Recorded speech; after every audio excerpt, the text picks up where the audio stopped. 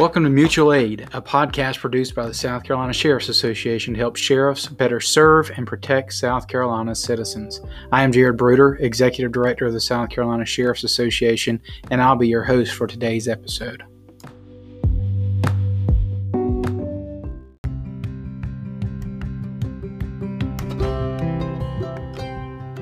This podcast is brought to you today by Gunbusters Southeast.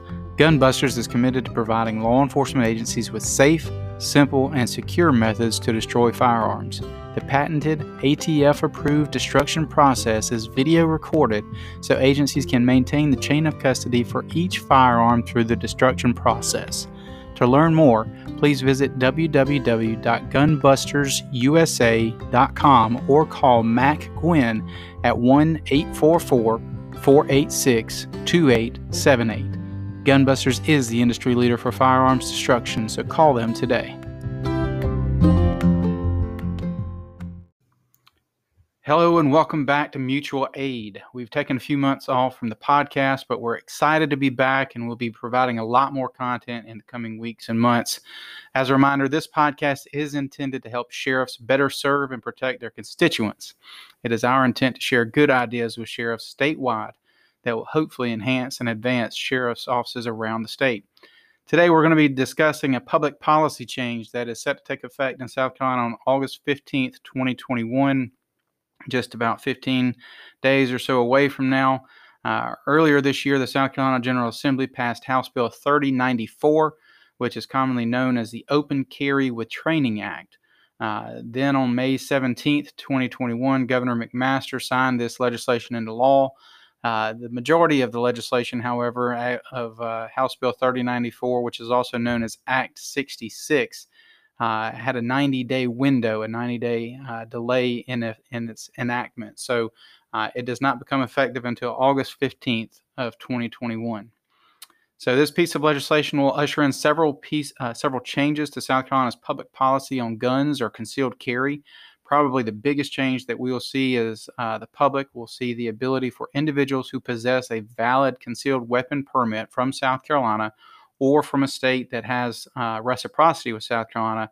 They will be able to carry a handgun, open or concealed, so long as they abide by South Carolina's laws and regulations pertaining to handguns and carrying of firearms. This will likely be a cultural change for several communities throughout the state, as it has traditionally been unlawful for civilians to openly carry a handgun unless they are hunting or on private property. This has been something that people said we're simply trying to address the unintentional concealed weapon holder from being punished for what he does there. This actually goes much further, though. You can carry openly and still be lawful. So law enforcement officers will certainly experience a change once this becomes effective. Additionally, sheriffs can reasonably expect to experience an increase in man with a gun calls once this law becomes effective. So especially we're going to see that until the public becomes accustomed to this new law. A lot of people may not have seen that law change, and so August 15th may be a little bit of a game changer for some folks, but they have to understand that that is the new law in South Carolina. So to help us understand how sheriff's offices in the state are preparing for this shift, I've invited a couple of special guests to participate in today's discussion. I'm excited to have Major Mike Nunn of the Florence County Sheriff's Office with us and Ms. Kathy Ward of the Sumter County Sheriff's Office with us as well. I call on these two people all the time. I probably burn their phones up more often than they want me to, but I do call them all the time. And part of the reason why is because they're both attorneys who work directly for their respective sheriffs. And so with them being attorneys, I need to, put a disclaimer out there that nothing shared in this podcast today should be interpreted to be legal advice. We are simply discussing what two sheriff's offices are doing to prepare for this policy shift in our state. Anybody who is listening to this, if you're an agency head, you should consult with your own attorney before acting on any of these matters. So now that I got that out of the way, Kathy, thank you for being here with us. Please introduce yourself, if you will, to our listeners. Good morning. I'm Kathy Ward. As Jared said, I'm General Counsel for the Sumter County Sheriff's Office. I've been doing this pretty close to 11 years now. Jared, thank you for the opportunity to join you and Mike. I rely on both of you heavily all the time, and I'm always honored, of course, to have an opportunity to talk with our other sheriff's offices around the state about matters that affect law enforcement in our state. So thanks for allowing me to join you this morning. Absolutely. Absolutely. Like I said, I call you all the time, and we try to bounce ideas off of each other. But Mike, another one, Major Mike Nunn there in Florence County. Introduce yourself to our listeners, if you will. Hi, good morning. I'm Major Mike Nunn with Florence County Sheriff's Office.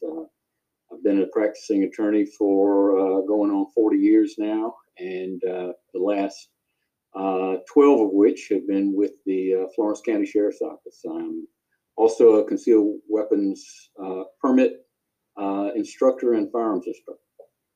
40 years. There ain't no way you've been doing law for 40 years, Mike. You don't look 30. Come on, man. I hear you. Okay, so we got this law that's been passed. We've been involved with the legislative process, but now it's been passed, and there are several things that were included in this statute. One of which was for SLED to update the curriculum in CWP holders, or for CWP holders, and so they have done that. They were also tasked with creating some guidance or some training for law enforcement. So they have done that. SLED, in conjunction with the Criminal Justice Academy and the State Attorney General's Office, they developed and distributed guidance for law enforcement officers. It's about a 9-minute video. I think y'all may have seen it by now, but pretty good video that they put out there, just kind of touching on what this new law does for everybody. And actually, the Law Enforcement Training Council voted last week to make that voted unanimously to require all law enforcement officers to receive that training before August the 15th. So this video kind of focuses on how law enforcement can interact with the public with this new law in place. So essentially, here's what this new law means for law enforcement officers. Without reasonable suspicion, a law enforcement officer can approach and ask general questions and offer help or assistance, but the individual that they approach does not have to respond to the officer and can respond in any manner he or she chooses. So in other words, they can tell you to go pack sand and you can't do anything about it. The officer cannot detain or arrest someone without reasonable suspicion of criminal conduct, and merely being in possession of that weapon is not enough to be reasonable suspicion. With reasonable, articulable, and particularized suspicion, the permit holder must inform a law enforcement officer that they have a permit, and that the permit holder must present the permit to the law enforcement officer upon request. Kathy, I'm going to turn to you first. What the heck does that mean? Why is this a big shift for law enforcement officers, and what are y'all doing at the Sumter County Sheriff's Office to get ready for this new statute? Well, I think the most open, excuse the pun, and obvious reason for the shift is because for so long, if we as a citizen or as a law enforcement officer see somebody walking around with a visible handgun, that sets off alarm bells because it's a clear and blatant violation of the law. And so the mindset has to change, that the carrying of a handgun in and of itself, even if you're walking down the middle of Main Street or walking through a neighborhood, while it may be alarming initially to residents and to law enforcement as well, we have to change our mindset. We have to train ourselves that in and of itself is not an illegal activity. We've already begun some training. We've had discussions, I think, with our division commanders and our shift lieutenants regarding the open carry law. We began last night by doing just sort of a public presentation to our Citizens Advisory Board committee. I think that was broadcast live on Facebook, and we had several participants in that. The sheriff may want to make that presentation available to members of the community at large as we go forward over the next couple of weeks. We will be doing some additional training with our law enforcement officers. I think many of them, if not most of them, by now have watched the 9-minute video that shows the 2 or 3 scenarios about approaching someone and asking for a permit. So really, we just have to change the mindset and remain calm, and urge all the folks in our community to remain calm as well. Okay. Mike, I'm going to kind of turn it over to you and ask you the same question. What is Florence County doing to get ready for this and prepare both your officers and the public for this new statute? Well, of course, all of our officers have received the video from the Criminal Justice Academy on the 9-minute training, and certainly that was very well done, and I think explained pretty well the parameters that we're looking at moving forward. I agree with Kathy. It's a huge cultural shift that the public is simply going to have to come to grips with the fact that they're going to start seeing the open carrying of handguns in places where they've really never seen it before by ordinary citizens instead of law enforcement. In the checkout line at Food Lion or in some other place, you're going to see people open carrying of firearms. And, it's something that we're just going to have to get used to. 45 some odd other states have some version of open carry. They seem to be able to navigate that pretty well with training and public awareness. I don't know of any reason why South Carolinians aren't going to be able to do that as well.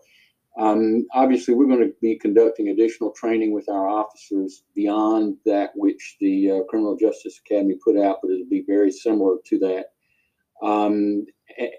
But we're also going to host a couple of open community forums prior to the effective date of the legislation to give the public an awareness of what's getting ready to happen and the fact that they will be getting ready to see a change in how people carry guns in this state. One thing we're encountering right now is that there's a perception out there that without a permit on August the 15th, people will be able to carry open handguns. And that's simply not true. You must have that permit or the open carry exception does not apply to you. So we've got our work cut out for us to educate the public, hopefully make them more comfortable with this process and establish our learning curve and get beyond it. After that, certainly we hope that things will calm down and people become more comfortable. Some of that's going to depend on the manner in which some of the folks carrying open conduct themselves. Right. If they're respectful and sensitive to the concerns of others, chances are this could go well. Right. And Mike, you touched on something there that that I want to come back to and distinguish the difference between what's been called constitutional carry or constitutional carry versus open carry with training. And I'll get to that in just a second. But like you said, I mean, other states have done this. I believe during the debates, it was said that South Carolina is one of 5 states that does not have any form of open carry of a handgun, which, arguably we do. It was already lawful for somebody to carry a handgun on them while they were going hunting or if they were on private property or those types of things. But this certainly takes it the next step forward. We are different, though, from somewhere like North Carolina, because North Carolina, you actually have to have a concealed weapons permit to carry concealed, but anybody could carry openly on the person, and they actually preferred it that way in North Carolina. So it really is kind of a shift. But again, it is just for those individuals that have the CWP, the concealed weapons permit, or have reciprocity with CWP. In South Carolina, we're getting, I believe we're over 500,000 people in the state, right there at it, that have a concealed weapons permit. So it's a lot of people out there that have these, that have the CWP, but that doesn't necessarily mean that this is going to be showing up on every street corner. But it may, and we just got to be prepared for that, especially as law enforcement officers or as the community is embracing this. Not only do law enforcement officers need to be aware, but the telecommunicator officers need to be aware of this stuff, that when they get a call from the public on 911 saying there's a man with a gun, that may just be an individual walking his dog. There's not necessarily anything illegal about that. But circling back, you did distinguish, or you mentioned the constitutional carry, which that legislation also moved. It passed out of the House to the Senate this year, but did not move. It did not get amended on these bills that went forward. So So this is just for the CWP. The constitutional carry essentially says that the Constitution is the permit, that you can carry open or concealed with or without a permit, as long as you can lawfully be in possession. That is not what passed. That is a big distinction. I certainly feel like other groups are going to be coming back and pushing the General Assembly to get to that. But South Carolina is kind of an incrementalism state. We either do things very quickly after a crisis, or we tend to do things bit by bit as we move along. But so, Mike, I want to come back and kind of drill down a little bit on maybe one of those scenarios. Let's say that you got a deputy there in Florence County, pulls someone over for a traffic violation. In the course of their work, the officer discovers that they have a CWP in his possession and a handgun in his possession. What are you telling your deputies to do? Are you telling them to separate the individual from the gun? Or are you telling them just to leave it where it is? What does this look like in Florence? Well, of course, every situation turns on its own peculiar facts and circumstances. Typically, what we find is that concealed weapons permit holders are typically very responsible, law-abiding citizens. We have very little difficulty with concealed weapons permit holders. So on a traffic stop, if one of our deputies pulls someone over, they've introduced themselves as a law enforcement officer, and when they ask for their driver's license or identification, that triggers the obligation on the part of this concealed weapons permit holder to disclose that they are a permit holder and that they're carrying pursuant to the article. So at that point, our deputies will certainly ask, where's the weapon located? Please don't make any movement toward the weapon during our encounter, and we'll be fine. The response may be, well, my permit, my driver's license is in my back pocket, and my handgun's on my waist at 3 o'clock position. I'll have to go toward it to get my license or my CWP. Then we'll try to work around that. We'll get their name, date of birth. We'll run it over the radio. Maybe they don't even have to go to the wallet to get that. Or they may say that, well, my gun is in the glove box, and that's where my registration is located. Okay, we'll run your tag over the radio, and we won't even have to go toward the gun. So our policy is the less gun handling on a traffic stop, the better. Right. And quite frankly, there's no reason for us to want to see the weapon, to inspect the weapon, as long as there's nothing that indicates that there's additional criminal activity. It's possible that we could ask the person to step out of the vehicle if the gun is inside the vehicle, in several of the places where a CWP holder or non-CWP holder could actually have the weapon inside the vehicle. But we rarely would want to have the weapon handled during the traffic stop. Gotcha. Kathy, y'all kind of doing the same thing? We do, and I've seen all of those scenarios happen. As Mike said, it's been our experience that CWP holders are generally very proactive about announcing that fact, sometimes even before the law enforcement officer asks for identification, and they will volunteer immediately. I have a weapon in the glove compartment, or I have it in a shoulder holster under my jacket or something. So, and we follow the same really common sense measures that Mike sort of described.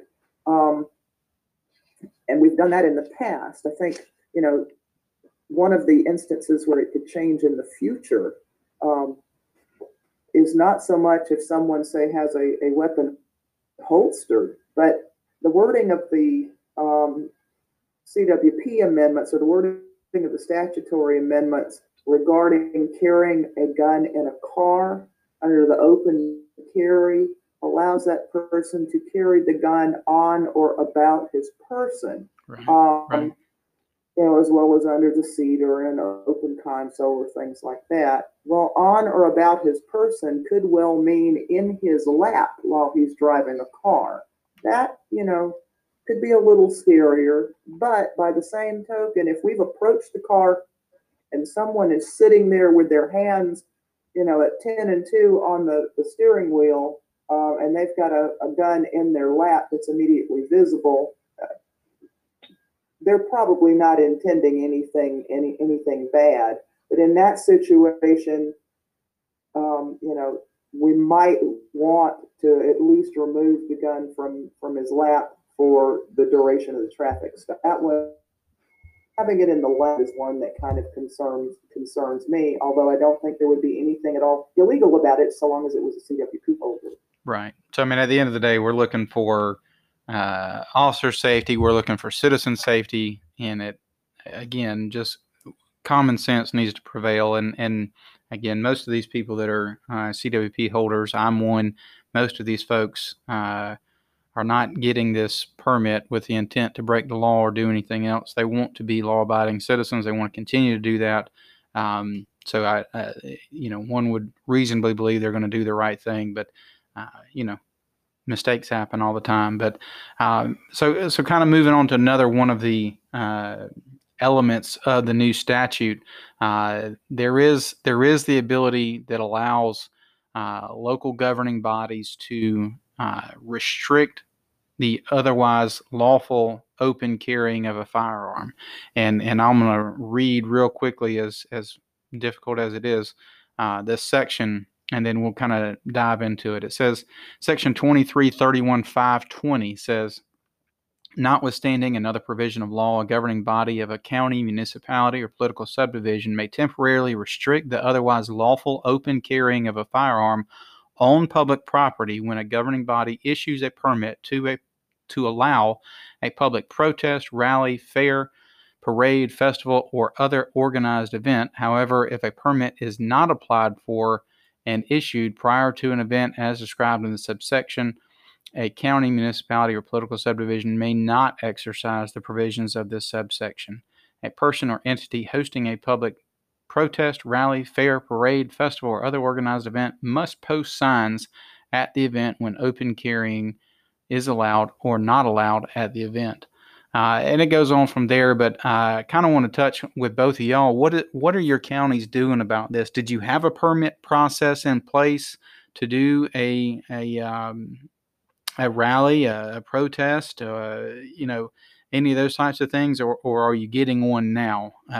Mike, Kathy, either one of you jump in there if you'd like to be first. I think that the county has some permitting process in place for some type of events. I'm not real sure. I haven't seen any flurry of activity by the county council to start rushing to enact permitting ordinances with respect specifically to the Open Carry with Training Act.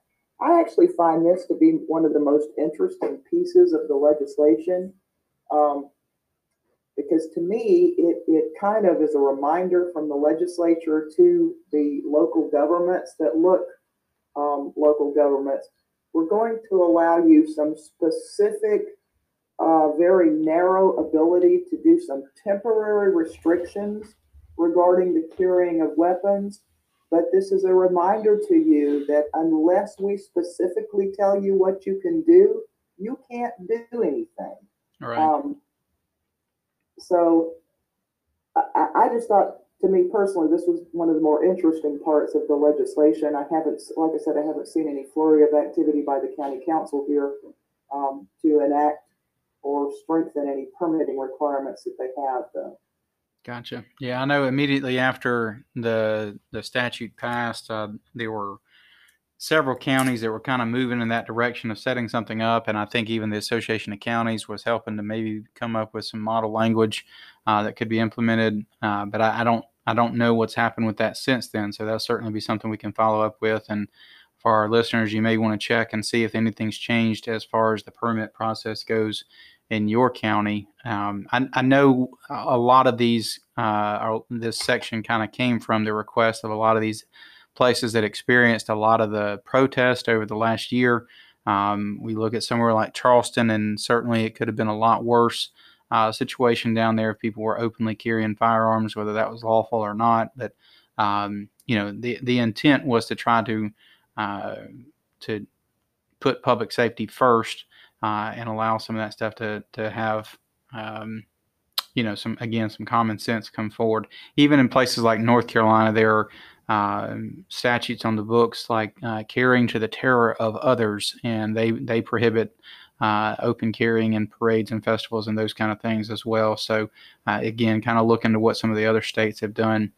I kind of want to underscore one point. We've talked a lot about training for law enforcement. We talked a lot about the 9-minute video, but again, this is going to be way more than a 9-minute video. We're going to continue to have legal updates. We're going to continue to have discussions going forward on different things that are happening. We're going to have a lot of those things in place. So, training will continue. The Sheriff's Association, others are going to be offering that training again for our telecommunicator officers, a lot of those other folks. But Mike, you have helped us with some of the training that we've done already in the past about First and Second Amendment audits. Tell us a little bit about what a Second Amendment audit is, and do you think we may see a few more of those coming up? Yeah, I really do think we're going to see an increase in certainly the Second Amendment audits. Everyone's familiar with the First Amendment audits where someone stands in front of a public building or a sensitive security location with a video camera or cell phone camera recording people coming in and out, and the unease that creates with some folks. The desire on the part of most of these First Amendment auditors is to catch law enforcement or other public officials in an overreaction that violates someone's First Amendment rights to be in a public place and film public officials performing public functions in public places. So that's just the courts have been very clear that to restrict that is a violation of First Amendment rights.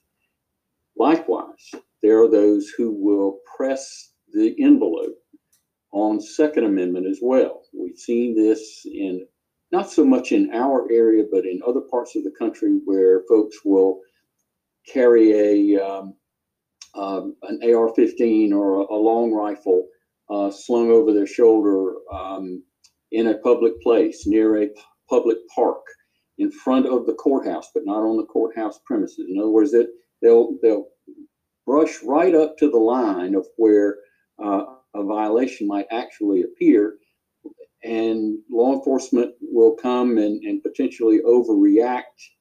Most of it's by citizen complaints calling for law enforcement to intervene and check out something. And so these auditors will, they'll use profanity, they'll try to goad or provoke the law enforcement officer into an overreaction, asking for an ID when there's no probable cause or reasonable suspicion or that type of thing. So, and then they'll post these horrible looking videos up on YouTube for everyone to see. So I expect that there may be a flurry of Second Amendment audits in the near future. So, law enforcement is just going to have to understand what the law is, what our limitations are, and react accordingly. The Second Amendment is a cherished American right, especially among certain groups of individuals, law enforcement included, myself included. It's going to be interesting to see how this develops down the road. I agree with you that depending on how this goes, the legislature may come and revisit this. If it doesn't go well, maybe some restrictions may be placed. If it goes well, maybe they'll say, okay, well, we can move forward with the next level. We'll just have to see. Yeah, a lot will be determined in the coming months for sure. All right. So one other feature that is included in this is the application fee was actually taken away. There was the argument that you should not have to pay for a constitutional right. I think some people would argue back and say that that is actually the cost to do business. That is the cost to do the federal background check and a lot of other things. But nevertheless, the General Assembly waived that. They have taken away the $50 application fee. So that is no longer there. You may see a lot more people pursuing their CWP with that fee no longer there. Of course, you still have to go through the training. You still have to go through all the other requirements that are part of the CWP statute, but that is gone there as well. There are a lot of other provisions in this statute. A lot of the reporting provisions, reporting certain offenses to SLED and getting a lot of those things coming back into the NICS system, having those properly reported and going through the proper channels there. So really, it is a good statute, but as Mike was just saying, it'll prove itself out in the coming months to see how it goes. And a lot of people kind of speculate that you may see a lot of open carrying in the first couple of months, but it may kind of pan out in the months following after that. So,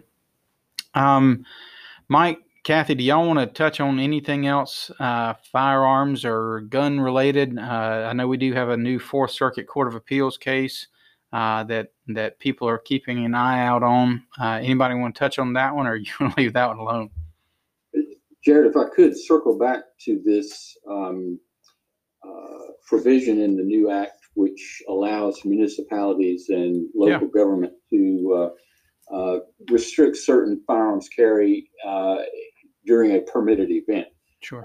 I've been in communication with some city attorneys that have struggled with this. And, the statute actually says that they can temporarily prohibit the open carrying of firearms. Well, the term firearms is broader than handgun or concealable weapon. So that would mean not only open carrying of a handgun, but also rifles and long guns. And nothing in that statute allows the municipality that I've been able to determine to restrict concealed carry during those permitted events. So it's going to be interesting to see how all that works out. I also had the discussion with a city attorney yesterday when they were considering their ordinance on how to do this. And our discussion included these municipalities and local governing bodies need to be careful about an absolute blanket prohibition of open carrying during any event. Right. I think if they are overbroad or too heavy-handed with this restriction on every single event, they may find themselves having some legal issues with that. And so I see that as a potential fertile field for some other litigation. Yeah, I think you're right there, and that's an interesting point. We often find ourselves dealing with the distinction between handguns and firearms and different pieces of legislation as we're working through things down there. And I don't know if that was intentional or not, but it's there now, and that's the statute. So I guess we'll see how that plays itself out.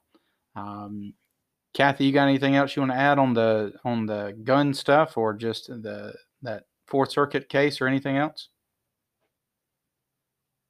The Fourth Circuit case will be an interesting one to watch to see how it plays out. Of course, you and Mike and I had discussed this a little earlier. Right. South Carolina allowing 18-year-olds to possess and to purchase and to be the recipients of gifts of handguns has long been the law. The only thing that an 18-year-old can't do with respect to a firearm in South Carolina is purchase it from a federally licensed firearm dealer. That Fourth Circuit case dealt just with that. The Fourth Circuit having just about 10 days ago announced that the 21-year-old limitation on being able to purchase from an FFL dealer is unconstitutional, and that 18 should be the age. That's going to be an interesting case to watch. Though I don't think the Department of Justice has made any decision yet as to what they're going to do. But that will be an interesting one to watch. Yeah, Jared, on that case, it was interesting to me that they decided the case on a straight up Second Amendment analysis. They didn't go 14th Amendment, due process, equal protection. They went straight to the Second Amendment and basically said, the majority said, they find it ironic that the same 18 to 20-year-olds that can serve in our military and be trusted with some of the most sophisticated weaponry known to man cannot be trusted to purchase a handgun for protection in their home. And as historically, 18-year-olds at the time of the signing of the Constitution were required to serve in the militia. Right. They said, we are not going to read 18 to 20-year-olds out of the definition of the people in the Second Amendment. Right. So interesting. It sets up very well if the decision holds in the Fourth Circuit, if they go for an en banc hearing. If it comes out of an en banc hearing in the same condition it is now, it sets up perfectly for the Supreme Court to weigh in on this. Gotcha. Well, and again, as I mentioned earlier, I've been getting calls from sheriffs and other law enforcement folks saying, what does this mean for South Carolina law enforcement? I guess at this point, the answer is not a whole lot. We got to wait and see. It only affects federally licensed firearms dealers. Okay.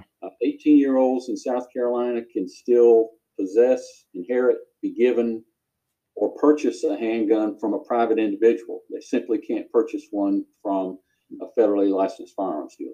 Gotcha. All right. Well, we have been having a great conversation today about our new CWP statute, our new open carry with training law. Again, that goes into effect August the 15th. Sheriff's agency heads out there, and I would encourage you to engage the public in this. Again, it's not a huge shift when it comes to a law enforcement perspective, but it is a huge cultural shift. I think our communities are going to be a little bit, set back to see some people carrying firearms openly, and that's certainly their right, certainly their ability. We're just going to have to get used to it and endure this for the next couple months. But training.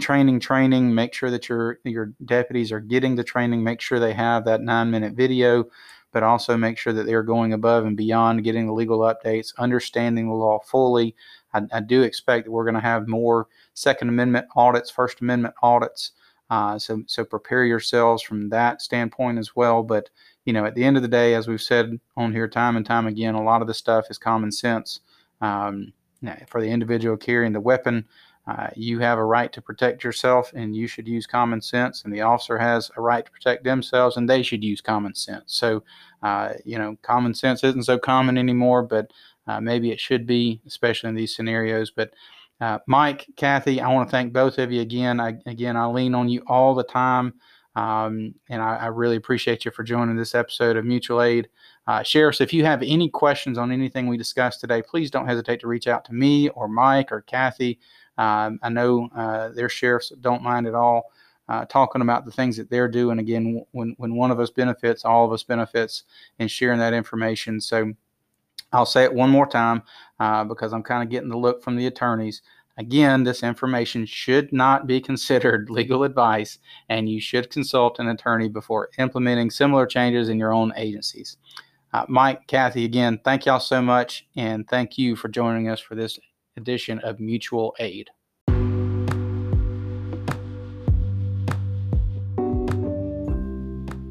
Thank you for listening to this episode of Mutual Aid, a podcast produced by the South Carolina Sheriff's Association to help sheriffs better serve and protect South Carolina citizens. For more information on today's discussion or to discover more about the South Carolina Sheriff's Association, please visit our website at www.sheriffsc.com. We thank you for your continued support and hope you will join us next month for a new episode of Mutual Aid. Now, please stand by for a word from our sponsor.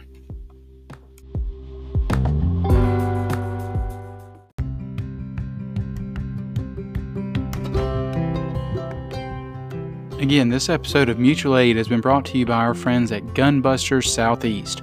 Matt Gwynn and the folks at Gunbusters have been working with South Carolina Sheriff's Association for several years now and are always dependable. To learn more about Gunbusters Southeast, visit www.gunbustersusa.com or call Mac at 1-844-486-2878. Many thanks to Max and Gunbusters Southeast for the continued support of South Carolina Sheriffs.